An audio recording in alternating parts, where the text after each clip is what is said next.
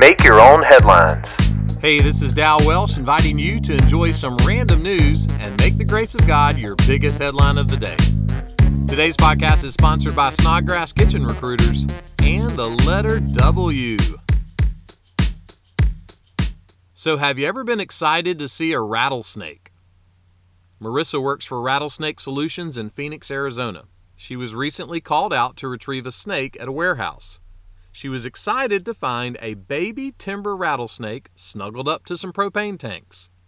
Now, why was she excited? Because she had never seen one before. There are no timber rattlesnakes in Arizona. That baby rattler was more than 1,000 miles from home.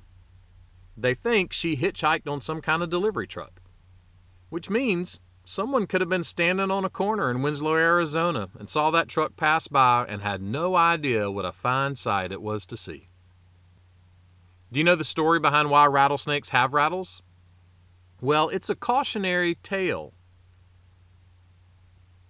There's an amazing promise in the book of Revelation that simply says this: no longer will there be any curse.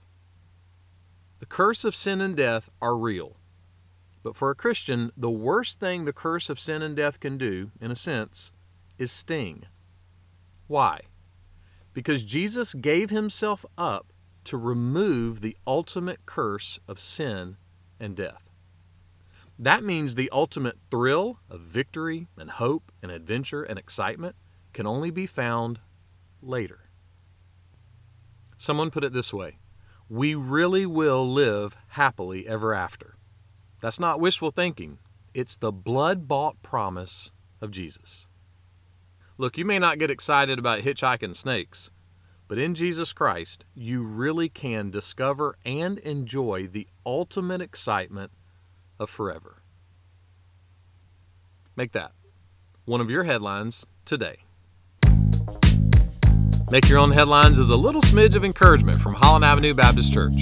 Tune in Monday to Friday wherever you listen to podcasts.